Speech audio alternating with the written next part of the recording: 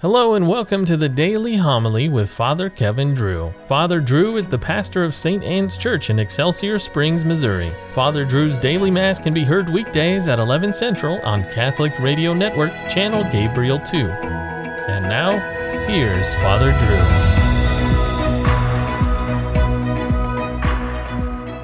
A reading from the first letter of St. Paul to the Thessalonians. Sisters, we drew courage through our God to speak to you the gospel of God with much struggle. Our exhortation was not from delusion or impure motives, nor did it work through deception. But as we were judged worthy by God to be entrusted with the gospel, that is how we speak, not as trying to please men, but rather God, who judges our hearts. Nor indeed did we ever appear with flattering speech, as you know, or with a pretext for greed.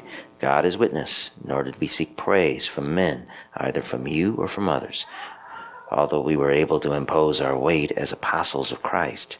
Rather, we were gentle among you, as a nursing mother cares for her children. With such affection for you, we were determined to share with you not only the gospel of God, but our very selves as well. So dearly beloved, had you become to us. The word of the Lord. The Lord be with you. Reading from the Holy Gospel according to John. After Jesus had revealed himself to his disciples and eaten breakfast with them, he said to Simon Peter, "Simon, son of John, do you love me more than these?" Simon Peter answered him, "Yes, Lord, you know that I love you." Jesus said to him, "Feed my lambs." He then said to Simon Peter a second time, "Simon, son of John, do you love me?" Simon Peter answered him, "Yes, Lord, you know that I love you." He said to him, "Tend my sheep." He said to him the third time, "Simon, son of John, do you love me?" Peter was distressed that he had said to him a third time, "Do you love me?" And he said to him, "Lord, you know everything. You know that I love you." Jesus said to him, "Feed my sheep." The Gospel of the Lord.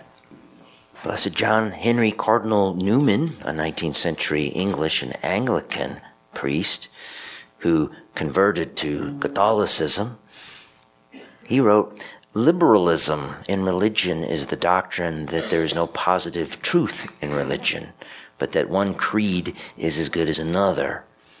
And this is the teaching which is gaining substance and force daily. It is inconsistent with any recognition of any religion as true.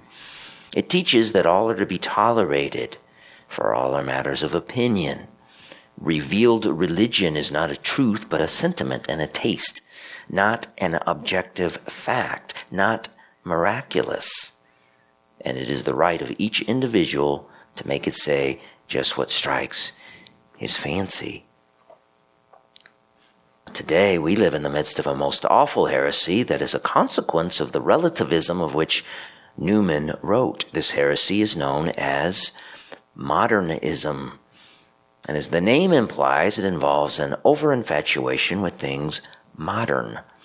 At first glance, this heresy does not sound so awful. So people like modern things. People ask, what can be so bad about that? Yet, in 1907, Pope St. Pius X called modernism the synthesis of all heresies. But not because modernism combines ideas from earlier heresies. No, it is even worse. Other heresies denied certain points of doctrine. For example, being saved by faith alone or by a Bible alone. Modernism, however, denies everything because it denies that anything can really be true. Listen to St. Pius X. They lay down the general principle that in a living religion, everything is subject to change and must in fact be changed. In this way, they pass to what is practically their principal doctrine, namely evolution. To the laws of evolution, everything is subject under penalty of death. Dogma, church, worship, the books we revere as sacred, even faith itself. Evolution here means the theory that man has evolved from lower life forms, or even from other species like apes. This natural solution to the beginning of human life became fashionable in the 19th century and made famous by the Englishman Charles Darwin with his 1859 book on the origin of species. The full title of Charles Darwin's book, On the Origin of Species, was in fact On the Origin of Species by Means of Natural Selection, or the Preservation of Favored Races in the Struggle for Life. Karl Marx, the founder of modern communism, gushed over Darwin's book, and the great mass murderers of the 20th century co-opted Darwin's theories of natural selection and survival of the fittest to exterminate the weak and quote-unquote useless. Unfortunately, tragically, many priests and bishops the last 100 years or so have applied Darwinism to theology, the study of God. Here then is why modernism in the church is so dangerous, why it is the synthesis of all heresy. You see, it takes its cue not from the fall of Adam and Eve's higher state, but from the lower state, the bankrupt theory of Darwinism, that we evolved from primordial slime and are evolving, progressing, moving forward to a higher state. It reads the psalm, He raises up the lowly from the dust, from the dunghill he lifts up the poor to seat them with princes, and thinks that applies to life on earth, to social justice and equity, and not heavenly justice. Modernism does away with original sin, and therefore does away with the fact that we need saved from it. And if we do not need saved, then what is the next step on our modernist journey? Listen to Pope Pius X in 1907. Certainly this suffices to show superabundantly by how many roads modernism leads to the annihilation of all religion. The first step in this direction was taken by Protestantism. The second is made by modernism. The next will plunge headlong into atheism.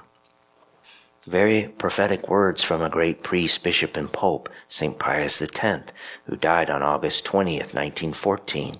But not before he ran the modernists out of Rome, driving them underground.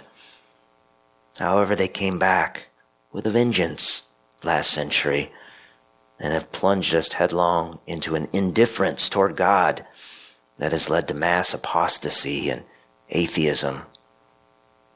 For who is able to pass on his faith to his children if his faith is just an opinion? As Cardinal Newman wrote, who would die for an opinion? Would you? I wouldn't. But would you die for the truth? That was Pope St. Pius X's question. That is Christ's question for you and me.